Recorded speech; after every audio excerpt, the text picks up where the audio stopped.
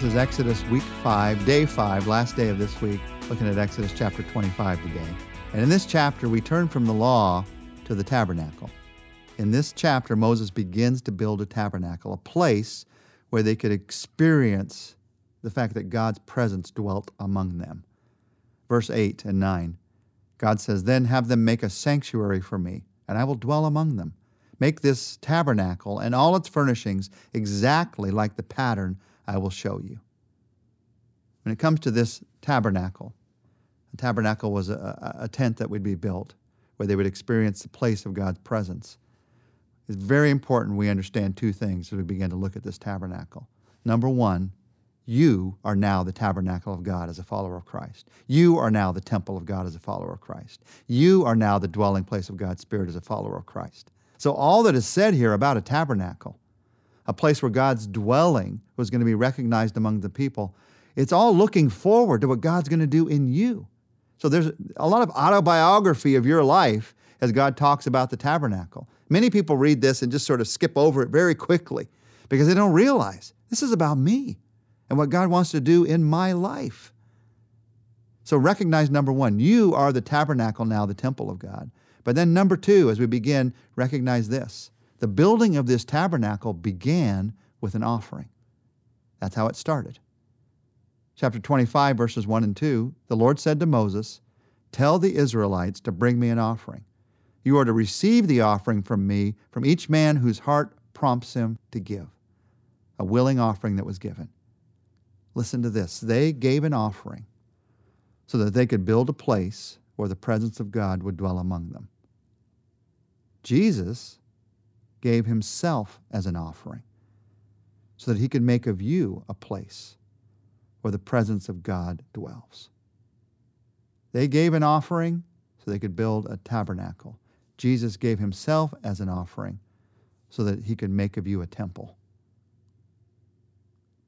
Now, as we read through this chapter, it's all about how to build and what to build. For instance, how to make the Ark of the Covenant, that cabinet where they would put the 10 Commandments, and they would recognize that God's presence was with them in a special way in that place. Verses 10 and 11, have them make a chest of acacia wood, 2.5 cubits long, 1.5 cubits wide, and 1.5 cubits high. Overlay it with pure gold, both inside and out, and make a gold molding around it. You see how to build the ark, also following how to build the table, how to build the lampstand. We're going to come back to some of these descriptions as we go through these chapters because God is very detailed about this.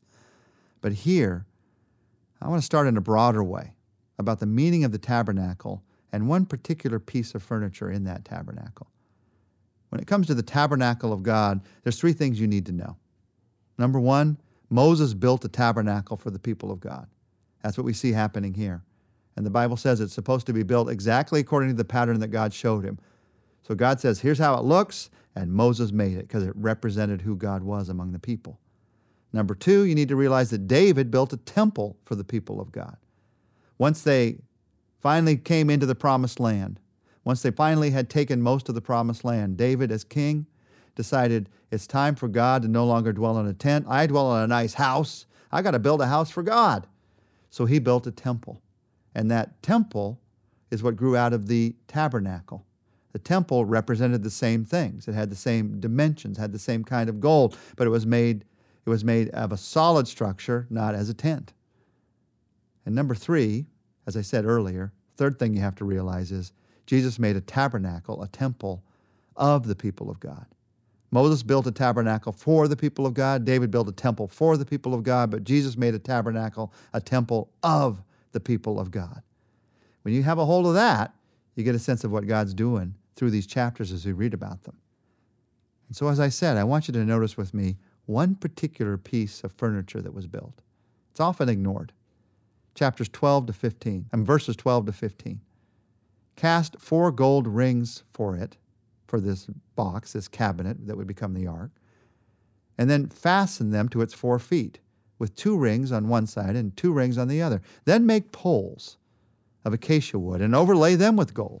Insert the poles into the rings on the side of the chest to carry it. The poles are to remain in the rings of this ark. They are not to be removed. I want to focus on those poles. Why did God have poles put into this cabinet, this ark? Because this cabinet, this ark, represented the presence of God, and the people could not touch the ark. It was holy. So to touch it would mean death. To me, these poles are some of the most significant pieces of furniture in the tabernacle because they express the relationship with God that the people of Israel had. If you read through the history of the people of God of Israel, you see that indeed there were times when people touched that ark, and when they did, they died. So what did the poles represent? They represented three things. Number one, God is holy and I am not. I cannot touch that ark because I am not holy. I cannot come in direct contact with the holiness of God. So there are tent walls between me and the holiness of God. There's temple walls between me and the holiness of God. There's a priest between me and the holiness of God. God is holy and I am not. These poles represented a second thing. God is with me, yet I am separate from him. The people could go to worship God at the tabernacle, at the temple, but they had to be in the courts outside of the temple. They couldn't go into the temple. Even the priests who could go into the temple couldn't go into the Holy of Holies in the temple. Even the high priest who could go into the Holy of Holies once a year to make sacrifice for the people could only do so once a year after he'd made extensive sacrifices for himself. God is with me, yet I am separated from him. And these poles represented a third thing. God is powerful, and so I live in fear of him. The people of Israel knew that God loved them because he expressed it again and again. Yet they lived in a relationship of fear. A God who was terrible on the mountain, a God who was holy in the tabernacle. Because of what Jesus has done for us, all of that has changed. Because of what Jesus has done for you, that relationship with him has entirely changed. And once you understand that, you appreciate your relationship with him even more, but you're also encouraged to live that relationship with him even more. Not to live in the old way, the old covenant, but to live out the new way, the new promise. Under the old covenant, God is holy and I am not. By the new promise of Jesus, because of what Jesus did, I have been made holy. You have been made holy. You can come into the presence of God. Again and again in the New Testament, we're encouraged to come into the very presence of God. Why? Because you've been made holy. Not because of what you've done, but because of what Jesus did. And he gave, he gifted, he graced his holiness to you. You're not perfect. You still sin, but those sins have been forgiven. They've been covered. You've been made holy by what Jesus did. That's how different your relationship is now with him. Because of what Jesus did, instead of being separated from him by a temple, you are now the temple of God's Spirit. He is with you wherever you go. I am now the temple of the Spirit. That is a radical change. We'll focus on that even more this next week, how radical a change that is. Now you are the temple of God's Spirit. Because of what Jesus did, I've been made holy. Because of what Jesus did, I'm now the temple of God's Spirit.